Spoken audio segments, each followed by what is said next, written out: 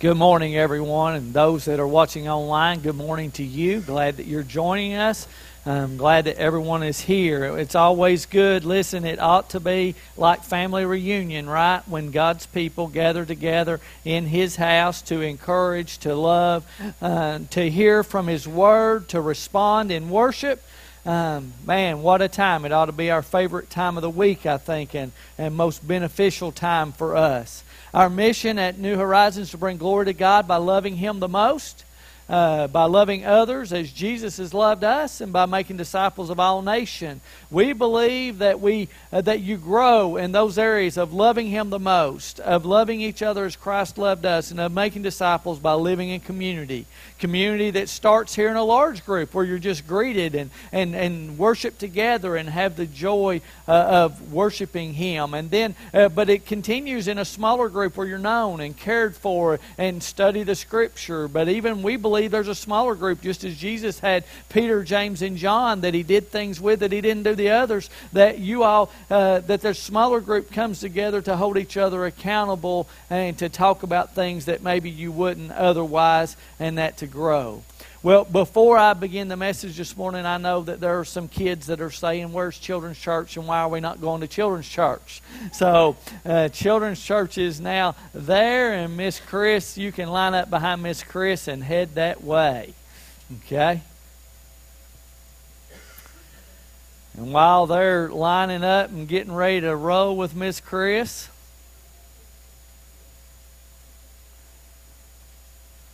we'll be in Romans chapter 9.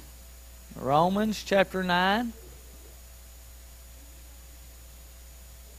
Okay. Our reading guide for this week says that we would do Romans 9 in 2 weeks. But I have, as I studied and thought through that, it just feels like you can't. I don't want to leave us hanging halfway through chapter 9. If I leave you hanging halfway through chapter 9, some of you may quit church and never come back. So I want to be sure that we get to the end of chapter 9 so that there's clarification and understanding of exactly what's going on, okay? So let's pray. Father, we love You. Thank You for this time You've given us to be here and together. Thank You, Father, that we have Your Word in our language in a book sitting on this desk before us. That in itself is a miracle. And I thank You for that this morning. Now, Father, may we honor You by honoring Your Word and allowing it to say what it says and not what we want it to say. In Jesus' name, amen. I think something that will help us in chapter 9 is to think about what is said at the end of the book in chapter 16 when Paul is sharing his closing remarks. And what we realize in the closing remarks of the letter to the Romans is we realize the setup of the whole letter.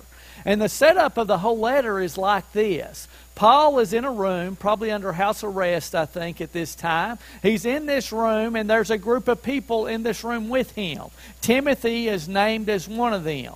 And Paul is beginning to teach them this letter.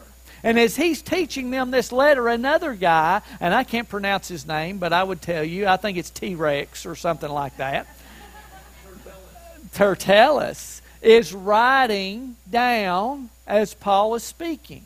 So I believe what takes place throughout the book of Romans that you and I don't get to see sometimes is I believe as Paul is teaching, and can you imagine getting to be in that room when Romans is taught for the first time live?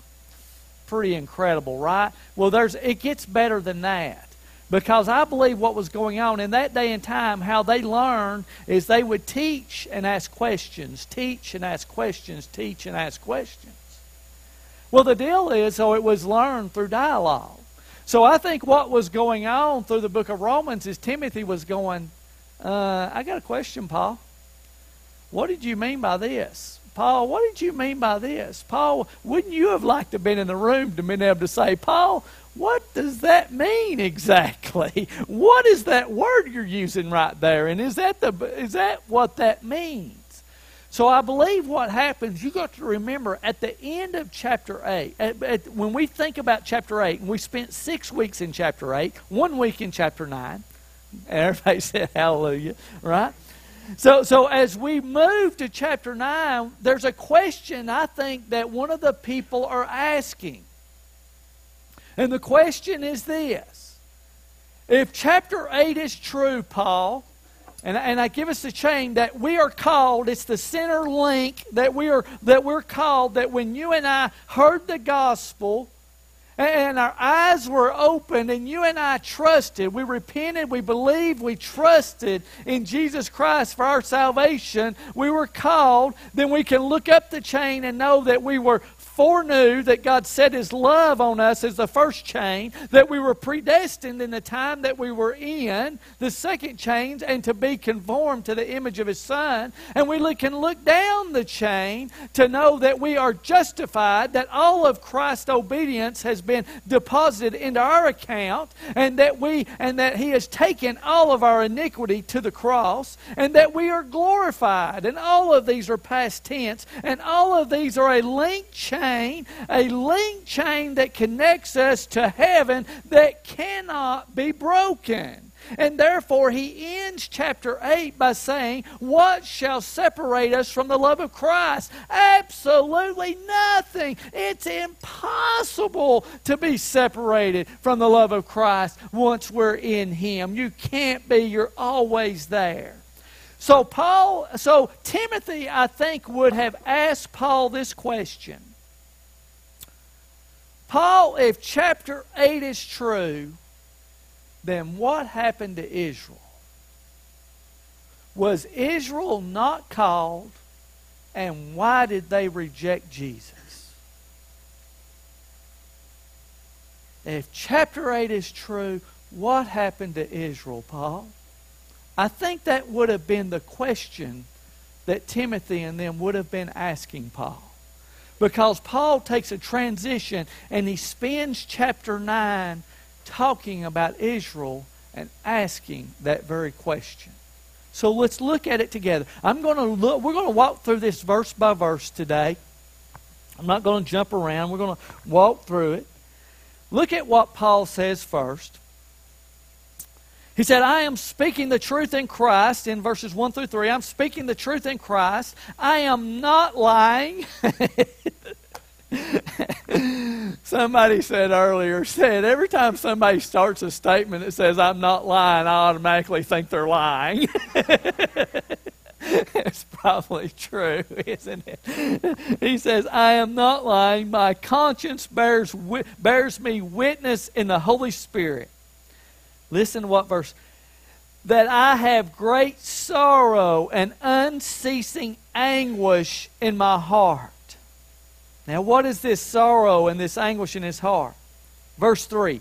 For I could wish that I myself were accursed and cut off from Christ. Remember what does he just finish chapter 8 with? He's just finished chapter 8 with nothing can separate us from the love of Christ.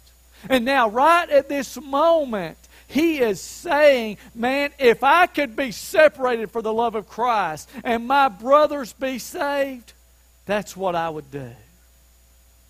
Can you imagine this heart? Can you imagine this anguish? Can you imagine what he's thinking? Look, if I could be cut off from Christ for the sake of my brothers, my kinsmen, according to the flesh.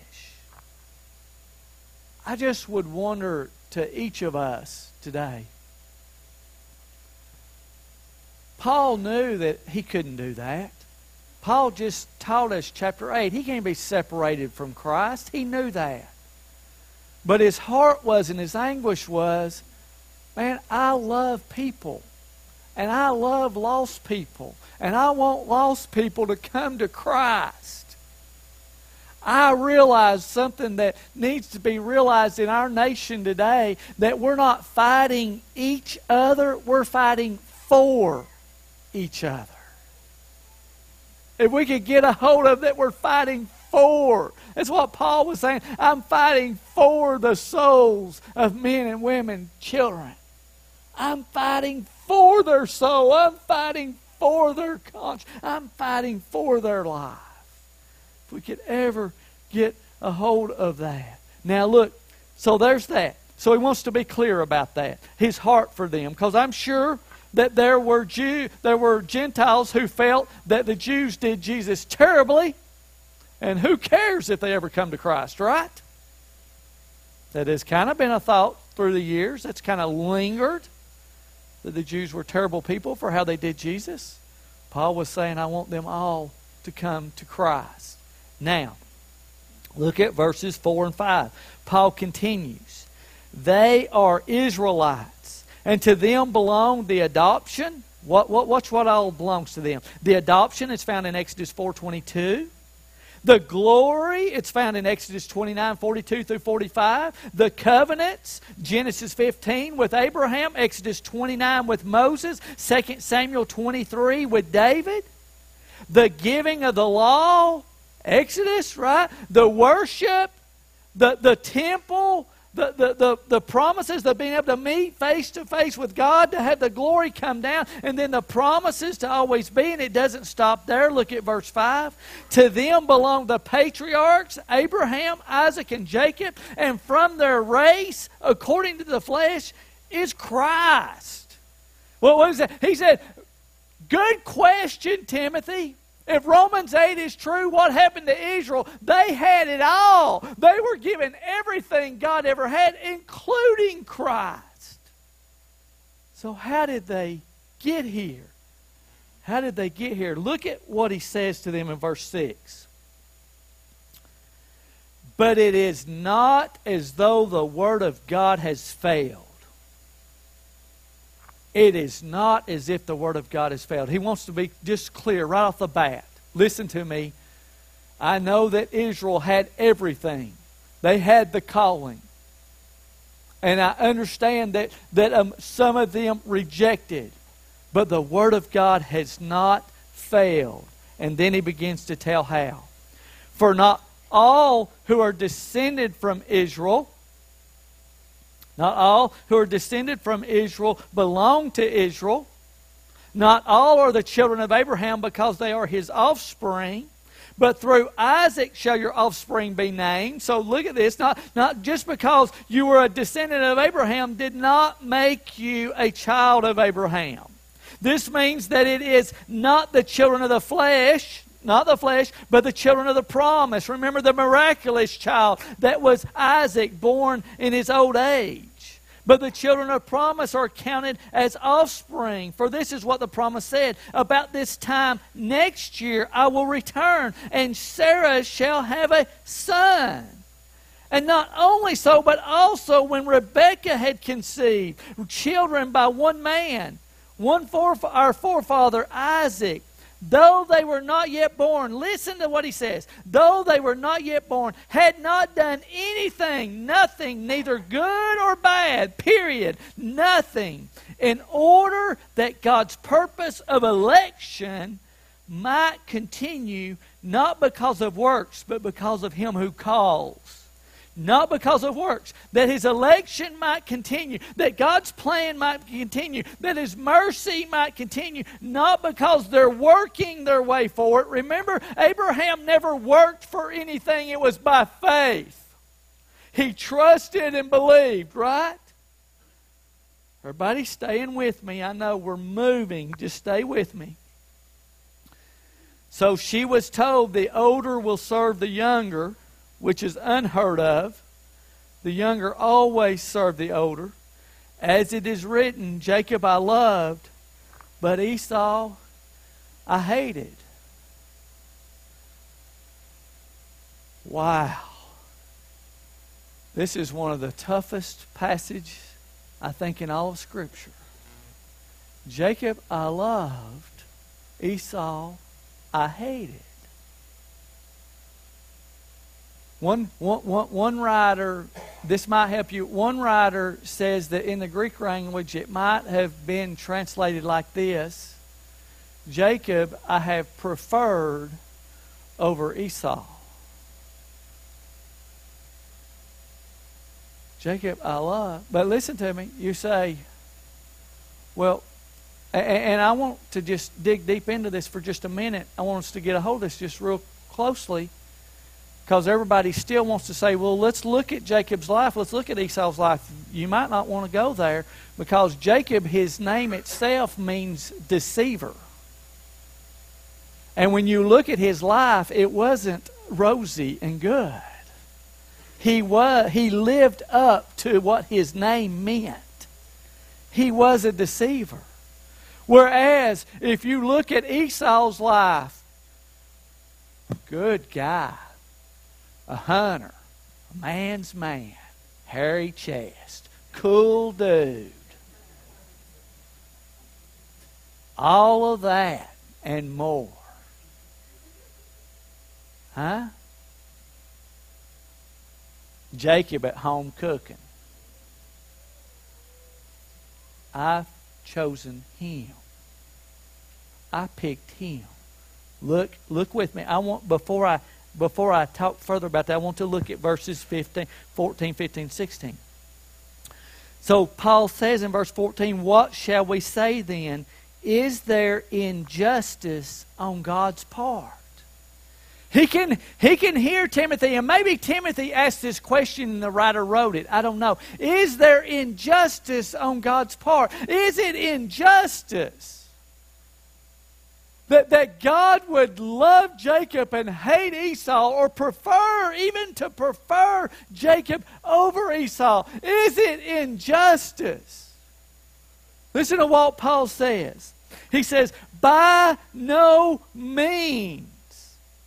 By no means. You remember the last time Paul used words like that? It is when he was telling us, should we continue in sin that grace may abound? By no means. Right? It's the most emphatic way of saying no. All right? Stay with me.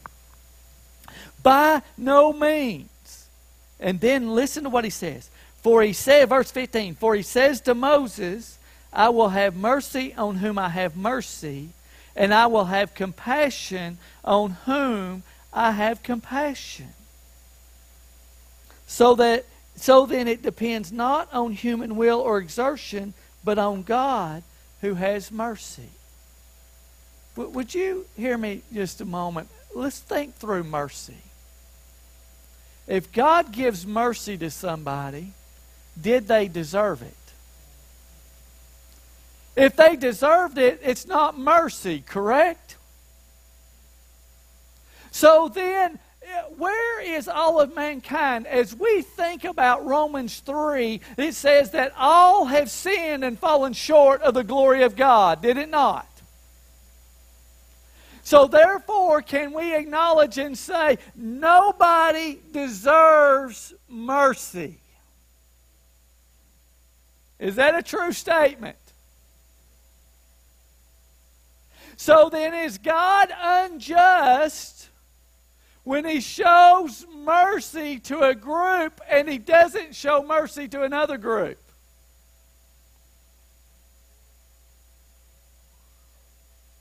He's not unjust.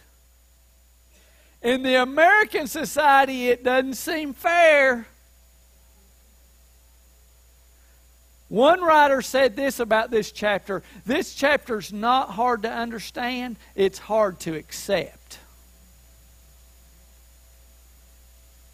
It's not hard to understand. It's hard to accept. Charles Spurgeon tells this story. He said, I was preaching from this text.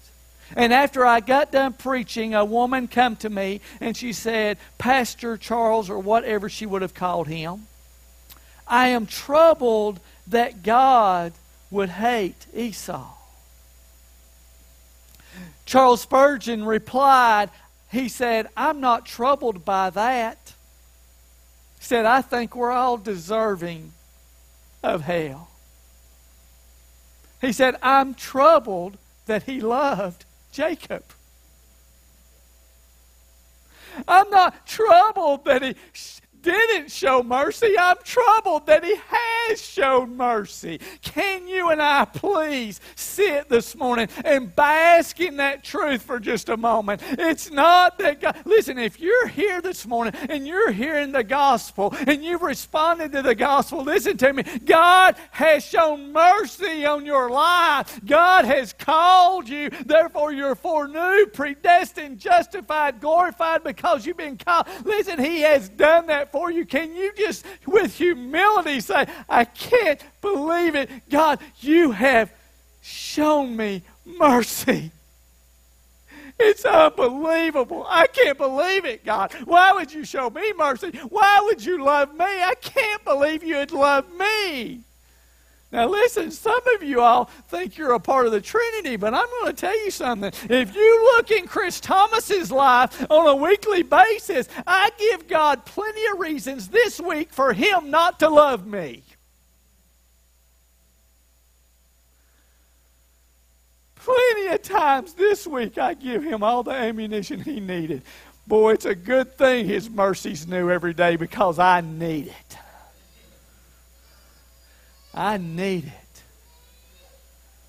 Man, His mercy, His grace is upon us. Now let's continue because it gets worse before it gets better. Yes, it does. For the Scriptures... Verse 17 is where I'm at. For the Scripture says to Pharaoh, for this very purpose I have raised you up, that I might show my power in you, and that my name might be proclaimed in all the earth. So then He has mercy on whomever He wills, and He hardens whomever He wills. Oh. It just got really difficult, didn't it? Because all of us was basking in the truth that God showed His mercy on us, that God loved us. It's unbelievable, recognizing and knowing that we weren't deserving of that. But then He come to that place and He said, but He hardened Pharaoh. Well, I want to stop just a minute. I want to dig into this just a little bit. First thing, when you read this story, and I didn't do it, I should have went back and done this, but I hadn't planned on this, and just things changed this morning. But when you go back and you read this story, what you learn is that Pharaoh began to harden his heart before God began to harden His heart. What you learn is that for 400 years, God gave Pharaoh and the Egypt opportunity to repent and turn to Him. Can you imagine? Hey, listen, how merciful are you with your neighbor? God spent 400 years with Egypt. How patient and merciful and compassionate are you with those who don't like you and have you enslaved? 400 years He gave them that opportunity, and then He still continued, and they began to harden His heart. So I want to read Romans 1. I want to read this to you because I want us to remember this Scripture. For the wrath of God is revealed from heaven against all ungodliness and unrighteousness of men, who by their unrighteousness suppress. They push down the truth. They know the truth's there, but they just push it down. For what can be known about God is plain to them because God has shown it to them. God has shown it to them. It's plain.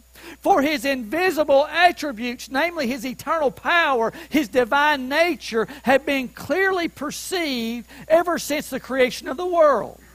In these things that have been made, so they are without excuse. Look at verse 21. For although they knew God, they did not honor Him as God or give thanks to Him, but they became futile in their thinking in their foolish hearts. See, this is what takes place. When Pharaoh, listen, he understood. He knew there was a God. He knew the truth. He knew what was going on. But he began to reject that truth. He began to reject that God. And he wouldn't repent and turn to Him. So he began to harden his heart. And God began to do what? At one point, God began to do what Romans 1 says. I give you over. I give you over. And I give you over. See, this is how the hardening of the heart works. Me and Tom was talking before service, and this is really true. Remind me of this statement. The most dangerous thing God can do for us is give us what we want. Man, when He gives us what we want, ends up in a road that's not good. Wow. Back to 9. I got to get us through this. Verse 19. You will say to me then, why does he still find fault? For who can resist his will? If he gives mercy or gives that, why does he? But who are you? Listen to what Paul says. But who are you, O man, to answer back to God? Who are we to question Him? Will what is molded say to his molder, why have you made me like this? It would be like this building telling the builder, I didn't want that wall there. It'd be like the car telling the maker, I didn't want to be that color. You and I are being molded by God, so therefore we were made by God in a very specific way. Will you just bask in that truth for a minute and say, God has made me who I am? Most of us spend our whole lives trying to be somebody else. And God has just made you to be who you are. For His very purpose is very real. And we fuss and we argue and we fight. God, why'd you make me like this? I wouldn't do this if you didn't do that. This could be different. God, you've made me this very way, this very purpose. Let's continue. Verse 22. I'll finish that. Has the potter no right over the clay to make out of the same lump one vessel for honorable use, the other for dishonorable use? What if God, desiring to show His wrath and to make known His power, has endured with much patience vessels of wrath prepared for destruction? For His known His power. It's His plan, His work. In order to make known the riches of His glory for the vessels of mercy, which He had prepared beforehand for glory. Even us, whom He has called. Not from the Jews only, but also from the Gentiles. As indeed He said in Hosea, look at what He said. Those who were not my people, I will call my people. And her who was not beloved, I will call beloved. And in the very place where it was said to them, you are not my people, there they will be called the sons of the living God. His mercy, His grace. Do you get that? Our best 3 minutes deserved hell. But God has said, and I call you my child. I bring you into my family. Not because you earned it, not because you deserved it, but because I'm showing you my mercy, grace, and love. Look, He answers the question about Israel. Stay with me. And Isaiah cries out concerning Israel, though the number of the sons of Israel be as the sand of the sea, only a remnant of them will be saved. Oh, stay with me. For the Lord will carry out His sentence upon the earth fully and without delay. And as Isaiah predicted, if the Lord of hosts had not left us offspring, we would have been like Sodom and become like Gomorrah. But He didn't. You see, we didn't. If God had not showed His mercy, you and I, you ever think about where you might be today had God not shown His mercy and grace on you? Have you ever thought about where you might be today? Where your kids might be today? God had not shown His mercy and grace on you. Now, let's turn this thing. Verse 30. What shall we say then? Listen to what Paul says. That Gentiles who did not pursue righteousness have obtained it. That is a righteousness that is What? By faith. Well, I've got to figure out my PowerPoints better, don't I? By faith. By faith. Do you see that? What is faith? What is faith? Faith is not works, though faith brings about works, but faith is not works. Faith is what? Faith is repenting from what you believed was going to make you right with what you believed was going to make you right with God, or what you were living for, or what you were living in. And it's turning to the one who can save you, and trusting and believing that Jesus lived a life that you and I could not live, died a death that you and I should have died, and God raised Him from the dead, gave Him a name above every other name, so that you and I can be found in Him. Be found in Him. That's what faith is. Look. So the Gentiles were saved what? The righteousness that is by faith. Now look at verse 31. You've got to see this. But that Israel, who pursued a law that would lead to righteousness, did not succeed in reaching that law. Why? Watch. Because they did not pursue it by faith, but as it were based on works. Boy, now listen, Paul's just thrown us a curveball, ain't he? Because he spent the first 29 verses talking about he gives mercy to who he gives mercy, he gives grace to who he gives grace. And then he comes over here to verses 30 through 33, and he says what? It was by faith. It's by faith. The Gentiles received it by faith, and the Jews missed it, not pursuing by faith. You say, how were the Jews missed it, not pursuing by faith? Think about this. And then think about our own life. The Jews had a law and they had a sacrificial system. If they did this sin, they brought this sacrifice to the temple. Okay? To live by faith would have been to brought the sacrifice with a motive in our heart saying, God, I am sorry for that sin. I'm broken over that sin. And I bring this sacrifice, and I'm trusting that its blood will satisfy you until there's a day coming that a future sacrifice will take away the sins of the world. But instead, what they did is begin to say, I did this, so therefore I can do this. So the sacrificial system become a way for them to continue in their lifestyle. See, God never intended us for to stay where we're at. Let's remind you of Romans 2, verse 4. You heard me talk about this verse a lot. Or do you presume on the riches of His kindness, forbearance, and patience, not knowing that God's kindness is meant to lead us to what? Repentance. His goodness, His grace, His mercy, it changes us. It brings us to repentance. Changes us.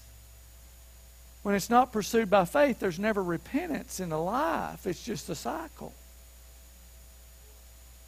See, pursued by faith, the evidence of a life pursued in faith is repentance ongoing in your life. That I'm repenting, that I'm changing. It's the evidence of the faith. Look further with me. Not only that, but as it were based on the works, they have stumbled over the stumbling stone, as it is written, Behold, I am laying in Zion a stone of stumbling, a rock of offense, talking about Jesus. And then look at what he says. Whoever believes in Him will not be put to shame. Whoever believes in Him. Now, let me give you some thoughts. I want to go back to the title of this message, which was, you don't have to go on the screen, but I want you to think about it. Contradicting concepts. How in the world can it be that God elects and gives mercy to some and hardens others, predestines. But then, yet, on the other side of this, says they missed it because they did not pursue Him by faith. Two contradicting concepts. I think there's a slide for that. If the Bible affirms two apparently contradicting concepts, you and I must do the same. If someone is in heaven, it is because God showed mercy to them. Would you hear me? Would you hear this last statement? If someone is in heaven, it is because God showed mercy to them. If someone is in hell, it is because they rejected the gospel.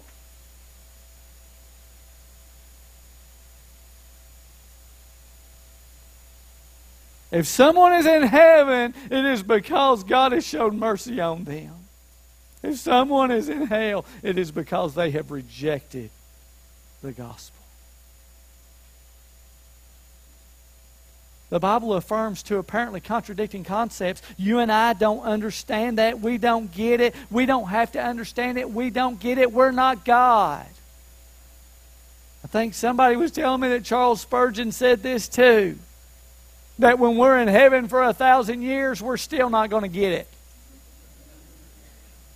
We're still not going to understand it. But you and I, there's a culture in the church today that's trying to make us choose one or the other. We don't have to choose one or the other. We have to know that God elects and gives mercy. And God, if you reject, you will reject. But it'll be by your faith that you come to Christ in Jesus. They fit together. You say, how do they fit together? I don't know. But I know God is good and just and right. And I know the Bible teaches both. So I believe them both. I believe the sovereignty of God and the responsibility of man. And how does that work? I don't know, but God does it.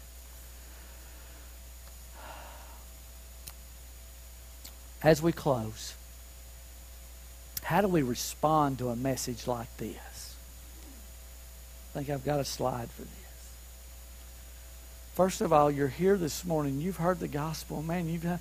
Rest in the truth that God has shown us mercy and we do not deserve it. This is what Jesus meant in Matthew 11:28 when He said, all you who labor and are heavy laden, come to me and I will give you rest. This is what He meant. He said, I just want you to take a break and rest. Rest. You don't have to worry. Rest because I've got you. I've got you. I'm keeping you. You belong to me. And listen, today, if your eyes have been opened to the gospel for the first time and you're saying, man, I can't believe what Jesus did, and my life is to turn from what I believe to turn to Him, and you want to turn to Him and say, I trust you with everything that's in me. Man, if that's you, today's your day. Man, today is your moment. Don't turn it away, but receive it. Receive it. Say, I want Christ today. I want to put all of my faith and trust in Him. For the rest of us, you say, man, I have believed and I know, Chris. Then what do? Continue to pursue it by faith. What does that mean? Not like the Israelites who brought it week after week, month after month, year after month, and it's just a works-based religion. Just a works-based religion. No, but a faith that brings about repentance in our life because of His mercy and goodness and love that He shows us. Live a life of faith. Guys, it is both. Will the worship team come? If you need to come this morning and you want to come and receive Christ this morning as your Savior, you want to receive this gift, this mercy, you say, how do I know that it's me? Listen, you've heard the gospel. It's in your hands this morning. It's yours. Give the gospel. Receive Him. Trust in Him. If not, if you're already there, man, will you ask yourself, have I begun working? Am I working? Am I working? Have I turned church and Bible study and all this stuff, have I turned it into works? Or am I living by faith? Let's stand. Let's worship this morning. I love you, Lord. Oh, your mercy never fails me. All my days I've been held in your hands. From the moment that I wake up until I lay my head, I will sing of the goodness of God. And all my life you have been faithful. And all my life you have been so, so good. With every breath that I am able, oh, I will sing of the goodness of God. I love your voice. You have led me through the fire in darkest night. You are close like no other. I've known you as a father. I've known you as my friend. And I have lived in the goodness of God. And all my life you have been faithful. And all my life you have been so, so good. With every breath that I am able, oh, I will sing of the goodness of God. Your goodness is running after, it's running after me. Your goodness is running after, it's running after me.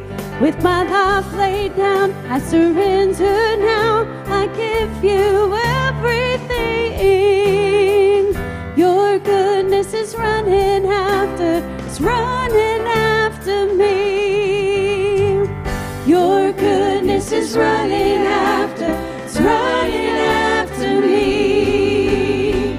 Your goodness is running after, it's running after me. With my life laid down, I surrender now. I give you everything. Your goodness is running after, it's running after me. And all my life you have been faithful. And all my life you have been so, so good. With every breath that I am able, oh, I will sing of the goodness of God. Oh, I'm gonna sing of the goodness of God.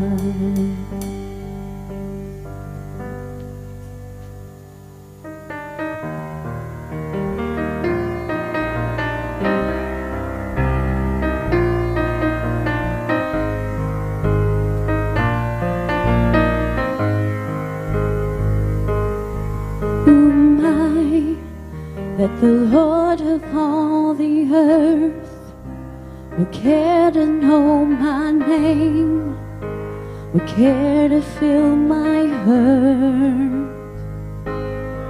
Who am I that the bright and morning star would choose to light the way for my ever-wandering heart? Not because of who I am, but because of what you've done. Not because of what I've done, but because of who you are. I am a flower quickly fading, here today and gone tomorrow, a wave tossed in the ocean, a vapor in the wind. Still you hear me when I'm calling, Lord, you catch me when I'm falling, and you told me who I am. I am yours, I am yours. Who am I that the eyes that see my sin would look on me with love and watch me rise again? Who am I that the voice that calmed the sea would call out through the rain and calm the storm in me? Not because of who I am, but because of what you've done. Not because of what I've done, but because of who you are. I am a flower quickly fading, here today and gone tomorrow, a wave tossed in the ocean, a vapor in the wind. Still you hear me when I'm calling, Lord, you catch me when I'm falling, and you told me who I am. I am yours, I am yours.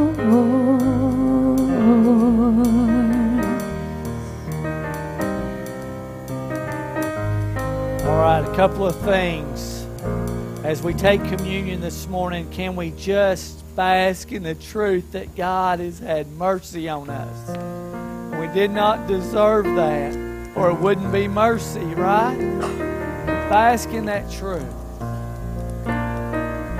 Second thing is, before we do that, the Deal family, Jeanette and Alan, Cheyenne, and Skylar, y'all think they probably belong here. They've been here for several years, but they've not officially joined the church, and they want to join the church this morning. So I have a motion to say yes, Richard, and second, Doug, and all in favor say amen. All right, guys, grateful for that family. Love them and enjoy them. Listen to me. If you've struggled with today's message, you should have. There's nothing easy about this teaching, but struggle with it. Work through it, and I'll be willing to have many conversations with you about it. Been struggling with it for years myself. I just believe they're both. Both are there. I can tell you other reasons, but I won't. But just know it's okay to struggle. Guys, as we take communion, there's still opportunity. If you want to come and talk to me about your salvation, about following Christ, I want you to do that. Let's continue to worship.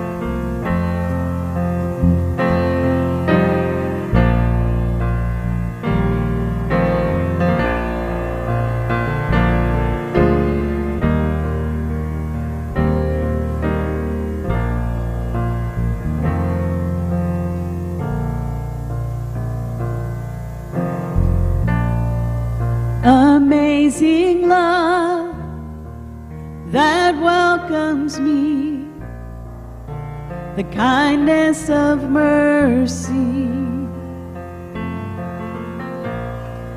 that bought with blood, wholeheartedly, my soul undeserving. God, you're so good. God, you're so good. God, you're so good. You're so good to me. Behold the cross, age to age, and hour by hour, the dead are raised, this sinner saved, the work of your power. God, you're so good. God, you're so good. God, you're so good.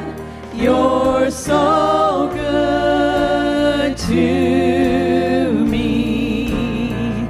I am blessed, I am called, I am healed, I am whole, I am saved in Jesus' name. Highly favored, anointed, filled with your power for the glory of Jesus' name.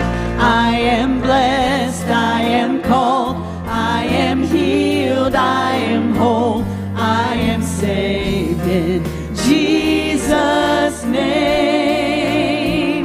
Highly favored, anointed, filled with your power for the glory of Jesus' name.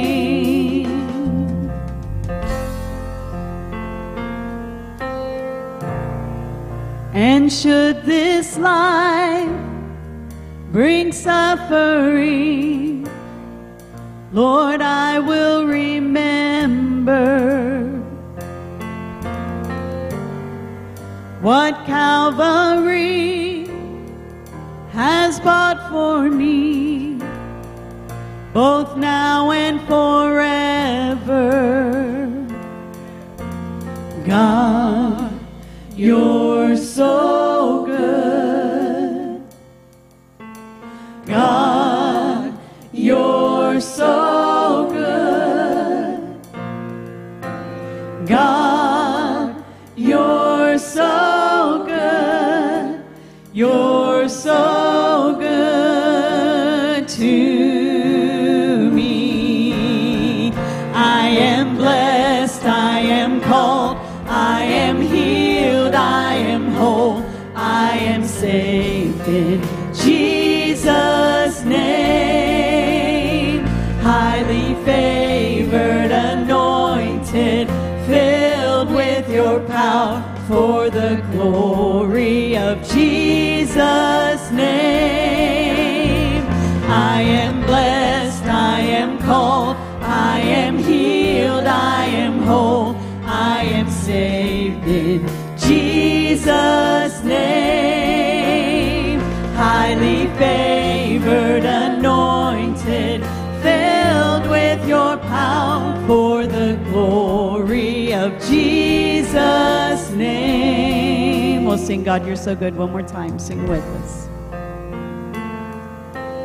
God, You're so good.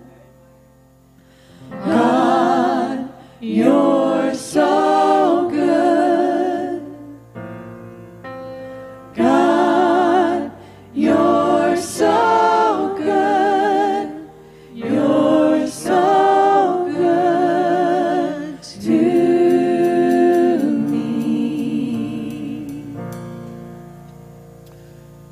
So Timothy may have asked Paul, does Israel mean that God's word failed? if they were called and they rejected? And he takes chapter 9 to say, absolutely not. Chapter 8 is for real. If we're called, we're foreknew, predestined, justified, glorified, and nothing can separate us from the love of God that is in Christ Jesus our Lord. Guys, go and bask in that truth. I love you. Have a good day.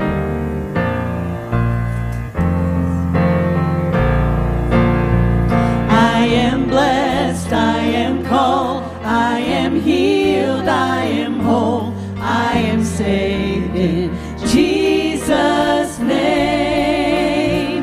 Highly favored, anointed, filled with your power for the glory of Jesus' name. I am blessed, I am called, I am healed, I am whole, I am saved in Jesus' name. Highly favored, anointed, filled with your power for the glory of Jesus' name.